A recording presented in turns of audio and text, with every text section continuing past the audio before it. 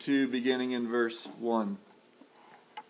And you were dead in the trespasses and sins in which you once walked, following the course of this world, following the prince of the power of the air, the spirit that is now at work in the sons of disobedience, among whom we all once lived in the passions of our flesh, carrying out the desires of the body and the mind, and were by nature children of wrath like the rest of mankind.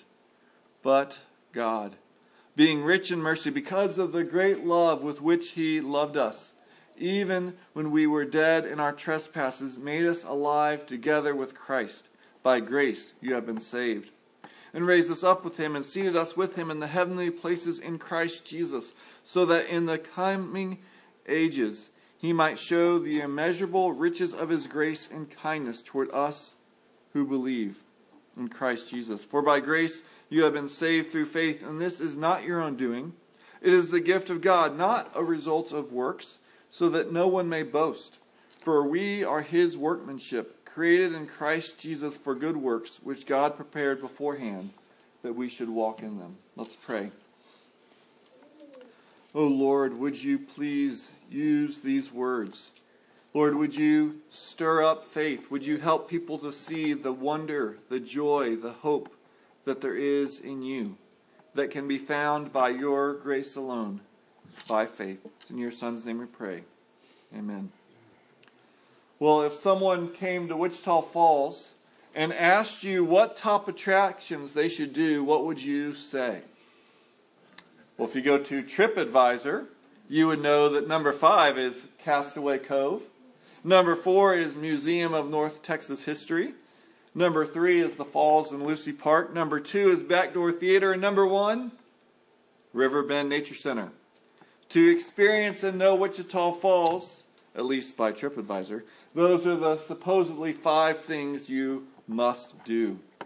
Well, if you were to go to TripAdvisor, this doesn't exist, but to go and look up the top passages of Scripture, what would you see? Well, I think what would need to be included for sure is Genesis 1. Because we have to know of God's eternal existence, His creation of the world, and His making us in His image. We can't understand the rest of the Bible or life without understanding Genesis 3 and the fall of sin. The call of Abraham in Genesis 12 sets the stage for the rest of God's activity. Exodus 14 is essential as God redeems Israel out of Egypt. And then Exodus 20, the commands for how do we live as redeemed people. Well, you would definitely need to turn to 2 Samuel 7 to see God's promise to David, and then how that will later be fulfilled in an eternal covenant and kingdom in Christ. You couldn't understand God's character without knowing His holiness in Isaiah 6 and His sacrificial love in Isaiah 53. And this culminates in Jesus coming and the declaration in Matthew 1 that Mary will bear a son, and you shall call His name Jesus, for He will save His people from their sins. To know God and His plan, you'd have to know that God sent His Son out of love, and you'd have to turn to John 3.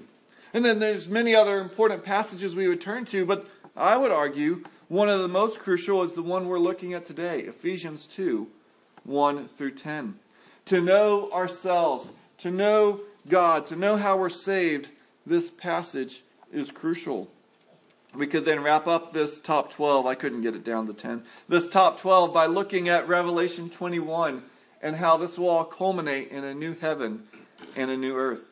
Yes, every verse from Genesis 1 to Revelation 22 is important. It is all inspired by God and profitable for teaching, correction, training, and righteousness. And yet, there are some that are weightier, some that are clearer, or more readily accessible. And throughout time, Ephesians 2, 1 through 10 has been helpful to people as we see a clear, a concise way that lays out the basics of God's actions, our response, and what this should lead to. We'll be looking at 3 things this morning. I don't think it's on the back of the bulletin, but there's space there if you want to put it. First, we're saved by grace through faith. The first part of verse 8. Second, we're going to see saved as a gift, not a payment. Saved as a gift, not a payment. And then we'll wrap up with saved for good works. So first, saved by grace through faith. Like a juicy T-bone, we've been savoring each bite of Paul's rich words here in this passage, and we've now come to Paul really reiterating what he said before. As we read it a few minutes ago, you may have noticed that Paul is saying here in verse 8 what he said in verse 5. In verse 5, Paul is telling of what God did for us in Christ. 3 things. First, he says he made us alive with Christ. And then he's so excited in verse 5 that he breaks off from what he's saying to say, by grace you've been saved. It's as though he's so joyful at God raising us with Christ by grace that he inserts this comment. And then he gets back on track, so to speak. And he talks about how we're raised with Christ and we're seated with Christ. Now, in verse 8, Paul goes back to pick up what he said in verse 5 about by grace you've been saved, to explain and clarify what he means. But all of this begs a question. By grace you've been saved. Well, saved from what? Why did we need to be saved? Well, the angel who came and spoke to Joseph told him why. He said, you shall call his name Jesus, for he will save his people from their sins. That's what we need to be saved from. And Jesus understood this was his mission. You may remember the story in Mark 2 where Jesus is in a crowd in a house. And it's so crowded that people who have a friend who can't walk can't bring him to Jesus. So what do? They start tearing the roof apart. And they let the man in. And do you all remember what Jesus says to the young man when he's with him? Son, your sins are forgiven. Now, surely the man who's lying there is thinking, I didn't really come to get my sins forgiven. I want to walk. That's why I'm here. Don't you understand? Like they just tore the roof open because I can't walk. And it's not that Jesus doesn't care about our bodies, because he does heal the young man. But he's wanting the young man and us to know there's something more important than your body. You have a much greater illness than the one that you can see. And that is that you are in your sins. And so Jesus gets to the man's deepest problem and forgives his sins. Jesus knew that we must be saved from our sins because the wages of sin is death. And Paul said here in Ephesians 2 and in other places, we are dead in our trespasses. Our sin led to our physical death, but also it led to a spiritual death. And more than that, Romans 5:9 says, since therefore we have been justified by his blood, much more shall we be saved by him from the wrath of God. So what do we need to be saved from? We're saved from the punishment we deserve due to sin, death, and God's wrath. And Paul explains how that grace is given to us to save us, and that is through faith. Now we need to pause because many people use the word faith, but I don't think it means what they think it means. Consider, for example, Dan Brown's famous book, The Da Vinci Code. In it, one character says, every faith in the world is based on fabrication. That is the definition of faith. Acceptance of that which we imagine to be true. That which we cannot prove. The character continues. Every religion describes God through metaphor, allegory, and exaggeration. From the early Egyptians through modern Sunday school.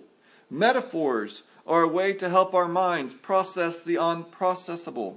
The problems arise when we begin to believe literally in our own metaphors. Should we wave a flag and tell the Buddhists that we have proof the Buddha did not come from a lotus blossom? Or that Jesus was not born of a literal virgin birth? Those who truly understand their faith understand the stories are metaphorical. Thus, Dan Brown's character is asserting what many people believe, that faith is about imagination, things you can't prove. And that's the common view many people have. Yes, there's faith and there's reason, and these are polar opposites. But when the Bible talks about faith, that is exactly not what it is talking about. The Bible never says faith is imagination. And while, yes, the Bible contains metaphors, it is often clear when it is a metaphor or when it's a literal historical fact. For example, in the Gospel of Luke, when Luke wanted to convince Theophilus of the things that were said about Jesus, he said he researched and he did an orderly account. Then Luke added that he did this so that you may have certainty concerning the things you've been taught. Luke expected certainty could be reached as to whether Jesus really existed. And Jesus came in such a way that he expected people to believe what he did was real and historical, not just myth and metaphor. Thus, what did Jesus do? He did miracles. He did healings. He brought people back to life. He wasn't born and then lived and then after a long life come out and say, well, y'all don't really have any proof of this, but I want to let you know I'm God's son and you should believe in me. Well, no, he gave them reasons to believe.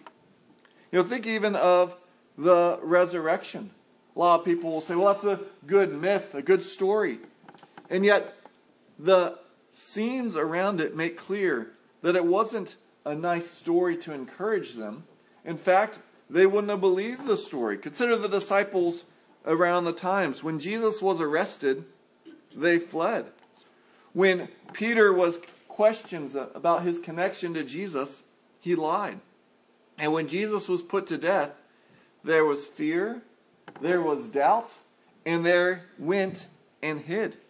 If anything, their faith believed that it was over, that this couldn't happen. And yet it was the undeniable fact of nail-pierced hands and feet and Jesus standing before them that led to their faith. And even Jesus, when Thomas doubted, he didn't just say, well, look, y'all need to tell him he just needs to believe this stuff. Jesus appeared and said, come feel my hands, come feel my side. He doesn't just tell us to believe, but he gives us reasons to believe that it's actually true. And then Paul tells of 500 people being eyewitness to the resurrection. He even answers the critique, well, what if all this isn't real?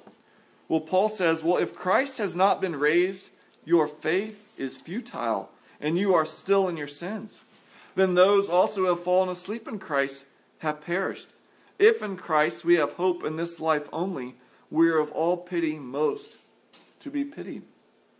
Thus, in contrast to the opinion of Dan Brown's character, we should wave a flag, so to speak, and tell the Buddhists that we have proof the Buddha did not come from a lotus blossom. We should, if we have Christian friends who say, well, it's all just a myth, we should tell them, no, that's not true. It actually did happen. Jesus did come, live in Nazareth, then serve in the region of Israel, be crucified, and rise again. I should say there's many children in here. There comes a point in your life when you need to ask, is this really true? Not just, well, is this what my parents taught me? Or is this what my family believes? But do you consider it to be true? Not is it popular or puritanical. Not is it progressive or conservative. Not is it old-fashioned or cutting-edged. Not is it on the right side of history or the wrong side of history. But is what we say we believe true? Do the facts line up with it? And if so, then live your whole life in light of it. If not, then don't waste your time. There's a lot better things you could do if all of this is just a myth to get us through. This really gets to the second misunderstanding of what the Bible means by faith, though. Because some think faith is wishful thinking, though we've seen faith is really the rational response to evidence. But others think faith is just mere mental agreement with a set of facts. Yet James 2 declares that the demons even believe that God exists. Yet they don't trust and follow him. The faith talked about here in Ephesians 2:8 is faith that doesn't just agree with facts, but rather is an act of trust, a reliance, a resting on who God is and what he has said. And all of us express this type of trust multiple times every day. I didn't see any of you, before you plop down, run a stress test on your chair. You looked at it, you thought, well, I don't think anyone in this room would set up a chair that's going to collapse when I sit on it, and you plopped your whole weight down. This morning, when you ate your bacon and eggs or whatever, most of you probably didn't first get out some lab equipment and test to see, well, is there salmonella? No, you trusted that the grocery store took care of them, kept everything refrigerated at the right time and place and temperature. You trusted that your parents took care of the food, that they didn't leave it out to spoil, and you ate it. You trusted all these people. You had good reasons to, but we all live lives of faith. And you could say you actually didn't believe the chair would hold you. You didn't actually believe the food was safe until you sat in the chair, until you took the bite. You could say, oh yeah, those chairs are great. But if you never sit down, you're not actually trusting in it. Likewise, saving faith in Jesus is not just saying, oh yeah, Jesus lived and died, and if you trust him. No, do you trust him? Are you putting your life in his hands? Not just do you agree with the facts about him, but are you resting in him? Are you submitting to him? And the point is not so much that faith saves you, but that Christ saves you through faith. Faith is merely the channel or the means by which we connect to Christ. Now, this illustration is getting harder because people don't drink from the tap anymore. But if you're crazy like me and trust your tap water, you can follow this illustration. Imagine you desperately need water. And you're so thirsty and you come inside and you turn the water on. I know some of you are gross, like he doesn't drink bottled water. Oh, he's going to kill himself. But let's go with the illustration. And I turn the tap on and I fill up my cup and I drink it. I then don't say, oh, I am so thankful for those copper pipes. Well, the copper pipes didn't satisfy my thirst. The water did. But I didn't get the water just magically. It came through copper pipes. Our hope is in Christ. He comes to us by faith, but we don't trust in our faith. We don't go, oh, faith is so wonderful. We say, Christ is so wonderful.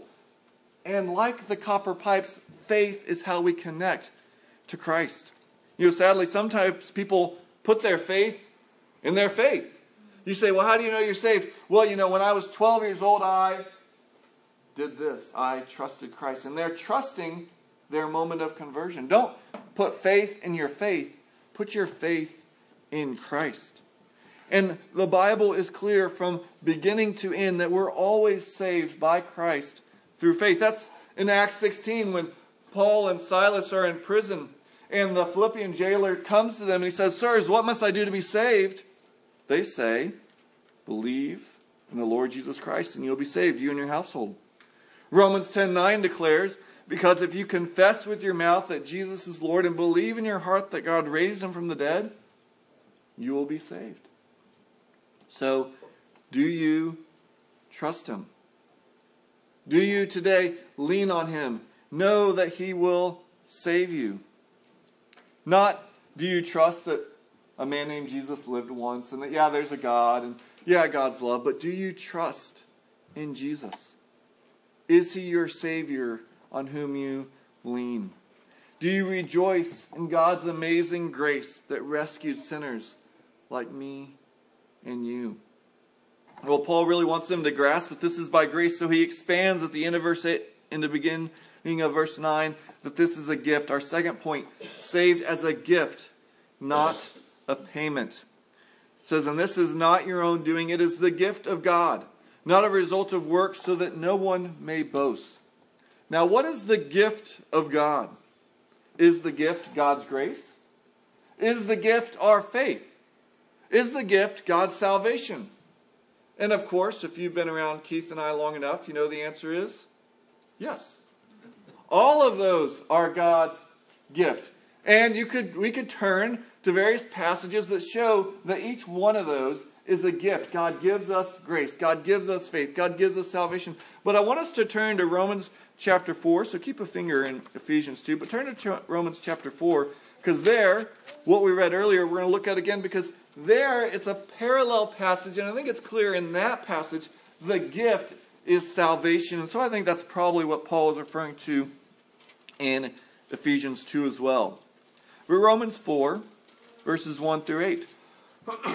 Excuse me. What shall we say then was gained by Abraham our forefather according to the flesh? For if Abraham was justified or declared righteous by works, he has something to boast about. But not before God, for what does the scripture say? Abraham believed God, and it was counted to him as righteousness. Now to the one who works, his wages are not counted as a gift, but as his due. And to the one who does not work but believes in him who justifies the ungodly, his faith is counted as righteousness. Just as David also speaks of the blessing of the one to whom God counts righteousness apart from works. Blessed are those whose lawless deeds are forgiven and whose sins are covered. Blessed is the man against whom the Lord will not count his sin. If you have a job and you work 40 hours and you then get your paycheck, you might say, well, thank you. But you don't actually mean, well, thank you, that was so generous and kind of you, because you earned it. You deserve it. You are supposed to be paid. But if you've been sick and you've already used up all your sick time, and you're like, well, I'm sick, but I can't go in, and you don't go in all week, and the next Monday you show up and your boss gives you a check for all 40 hours, you go, what is this? He goes, well, it's a gift. Well, I didn't earn it. And that's the point. And that's what Paul's saying here in Romans 4. If Abraham had earned it, it would be his payment. It would be not a gift. It would be what he had earned. But look again at Romans 4:5.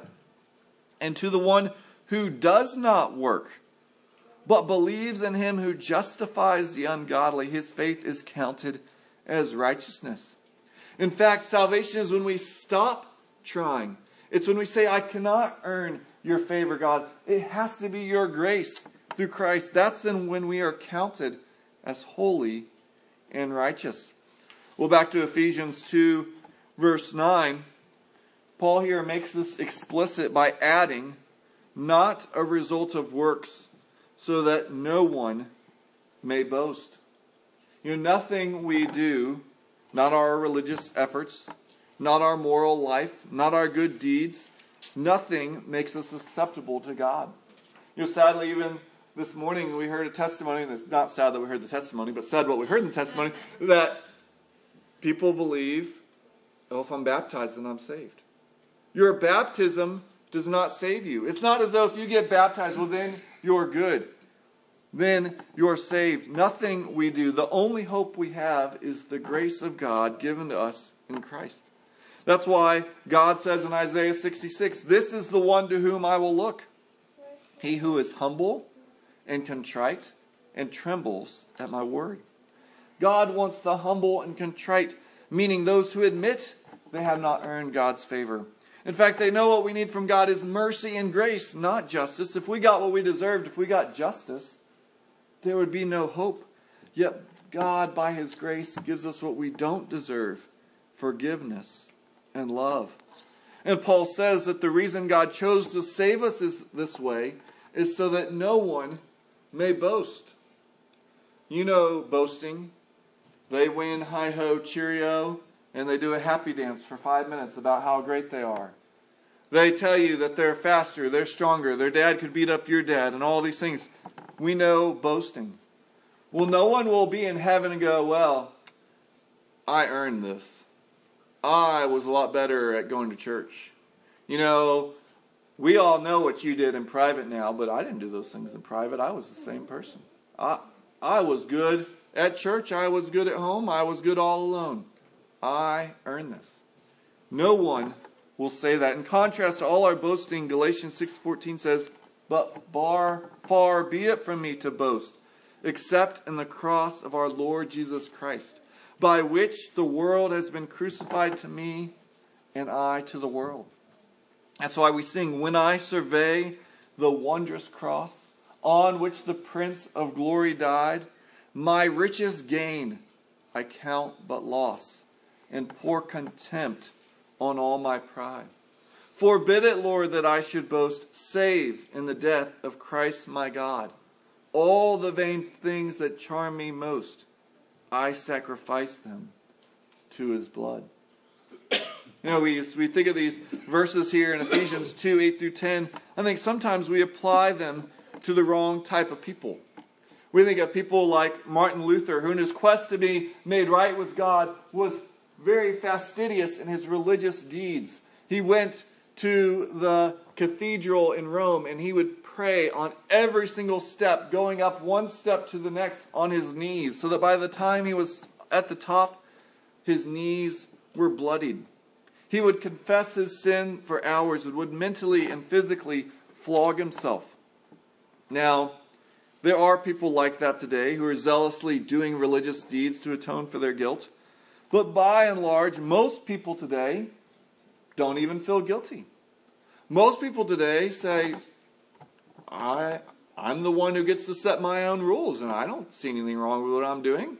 I'm fine. They think we're overall fairly good people. They're not trying to get some religious deed done. And though we've largely denied our sinfulness as a society, yet we still look to our good deeds to give us favor with God. That's why if you ask most people, are you going to go to heaven? They may not be concerned about their sin, but they'll still say, yeah, I'm a pretty good person. They still trust that, well, what I do is going to make me okay with God. And the problem is they're comparing themselves to others rather than God.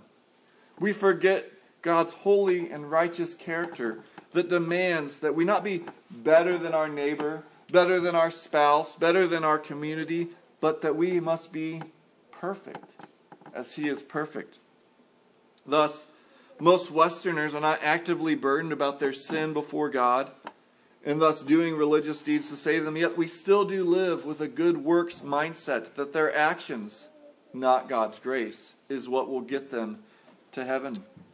And this even shows itself in our Christian life. I've shared this anecdote before, but let me share it again. What do you do when you feel like you really need something and you turn to God in prayer?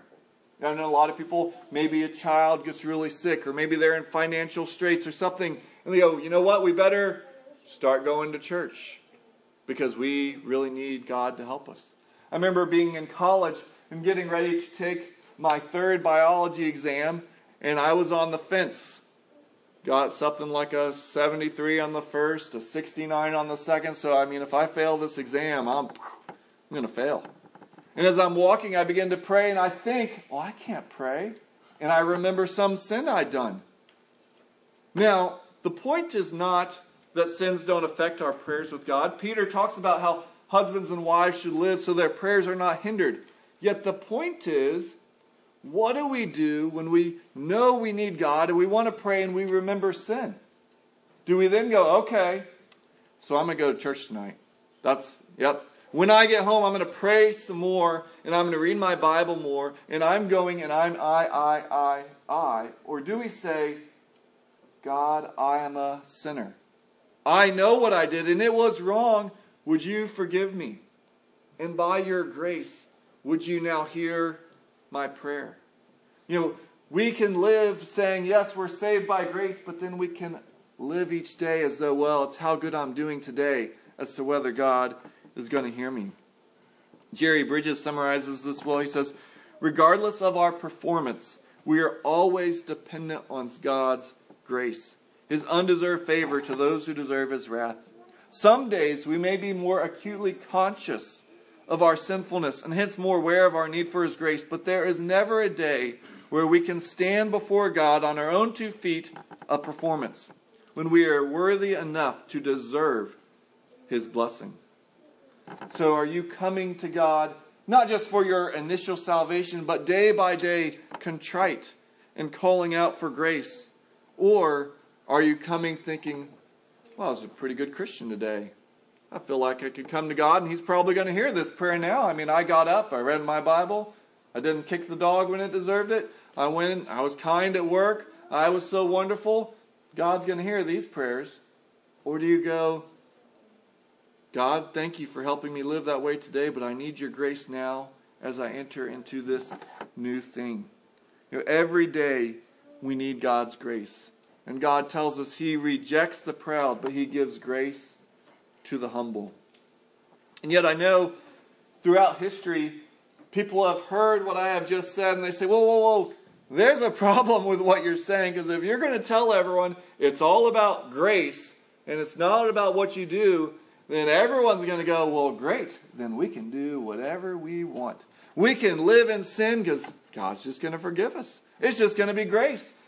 So you can't preach that message, people say, because people will just rebel. You have to make them live in fear of judgment.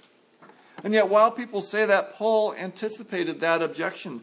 And so that leads to our third and final point, that we're saved for good works. Verse 10 again. For we are his workmanship, created in Christ Jesus for good works, which God prepared beforehand that we should walk in them. Paul declares we are God's workmanship. And the word workmanship comes, from a Greek word poiema. And the only other time it's used in the New Testament is Romans 1:20. There, Paul explains how God's invisible attributes, namely his eternal power and divine nature, have been clearly perceived ever since the creation of the world and the things that have been made. Same word, poiema.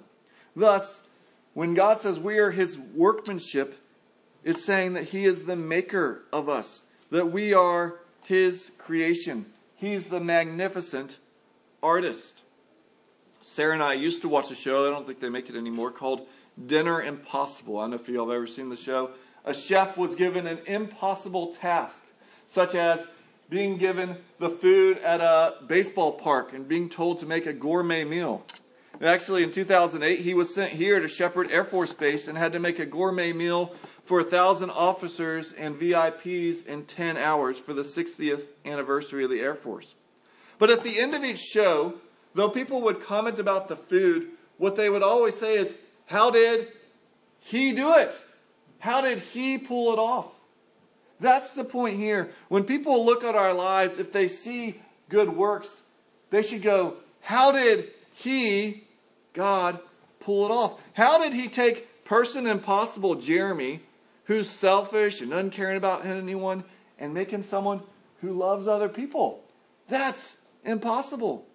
When it says we are his workmanship, people should stand in awe of God and go, wow, do you remember what that person was like?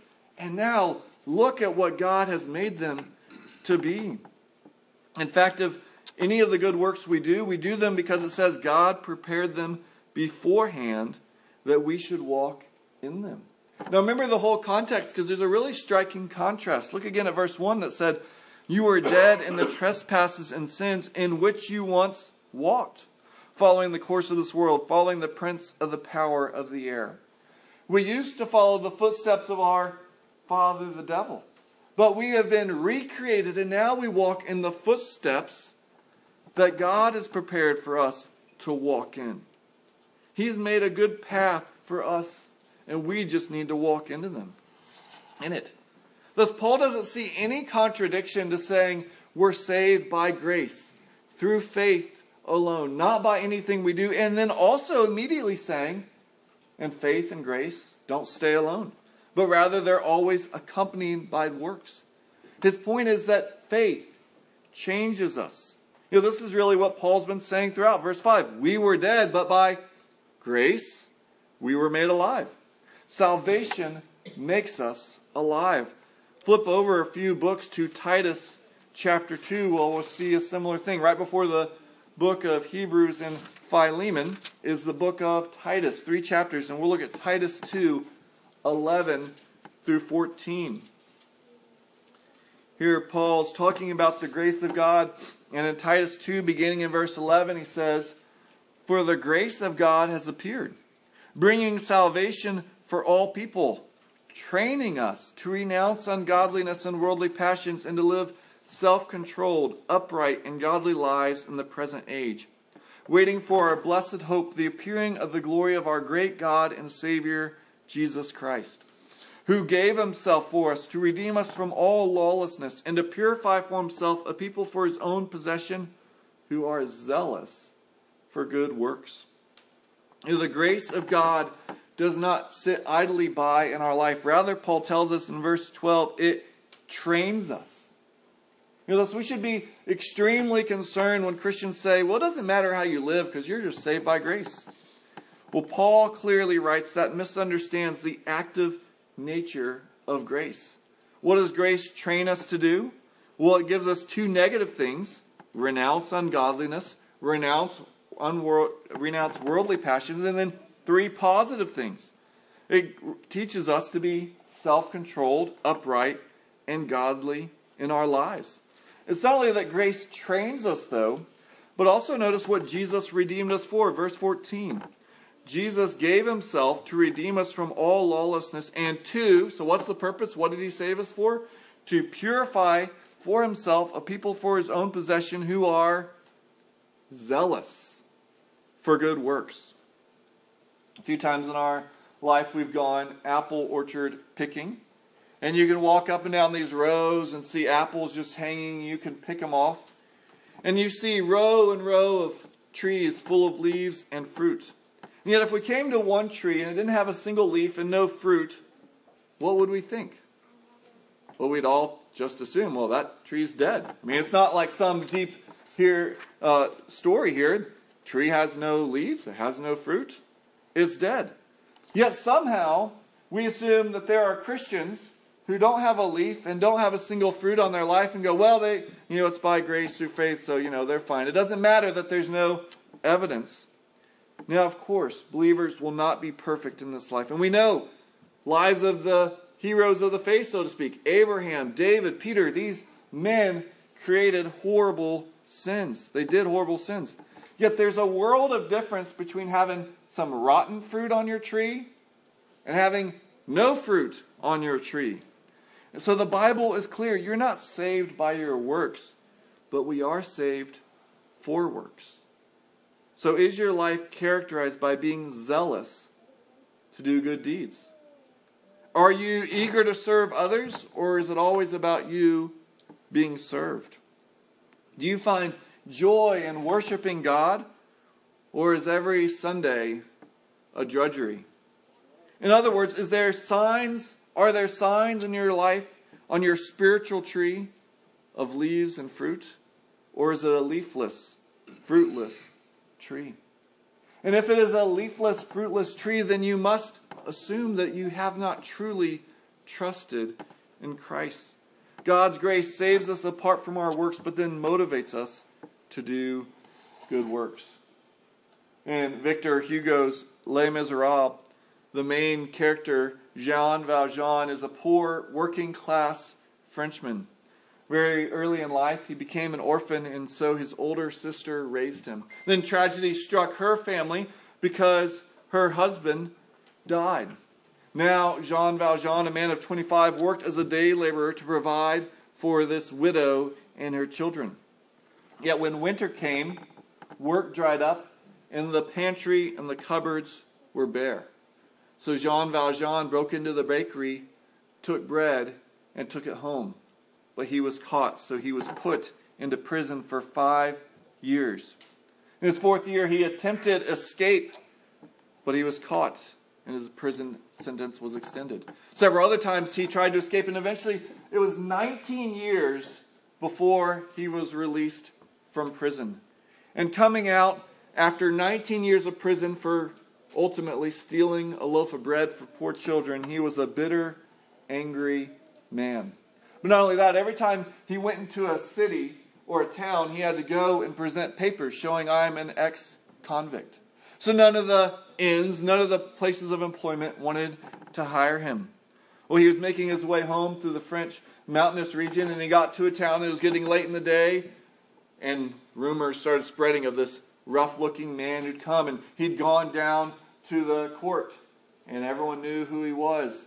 And he was trying to find a place to stay, and everyone was refusing him until he was at the end of the town, and one woman says, well, go try the priest's house.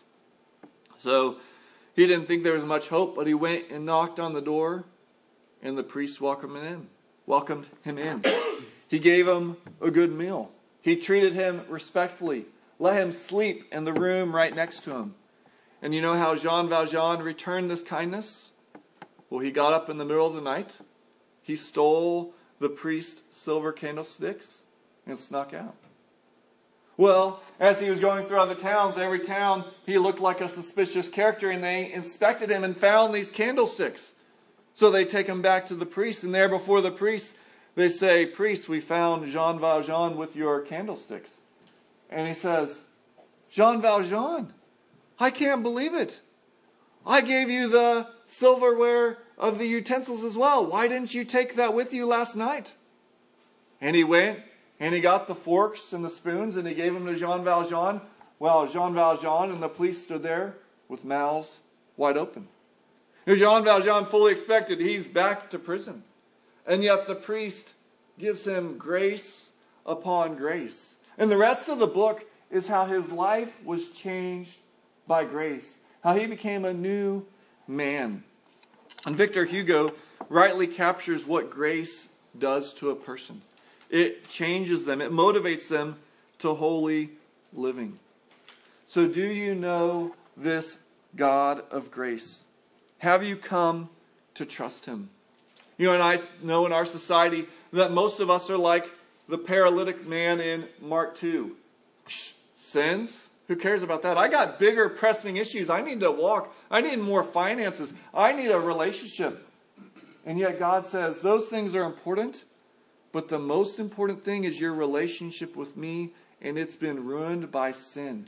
And yet I'm gracious and I will forgive you. All you must do is humble yourself.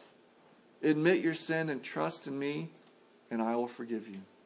So do you trust the God of grace that has shown us that grace in Christ? I pray that we all do. Let's pray. Oh Lord, would we truly know your grace? Lord, not some abstract concept, not just a theological idea, but that you are a gracious being. That you reach down to sinful people like us, and that you show us undeserved favor. Lord, may we stand amazed. May we be in awe of who you are and trust you in your grace. It's in your Son's name we pray. Amen.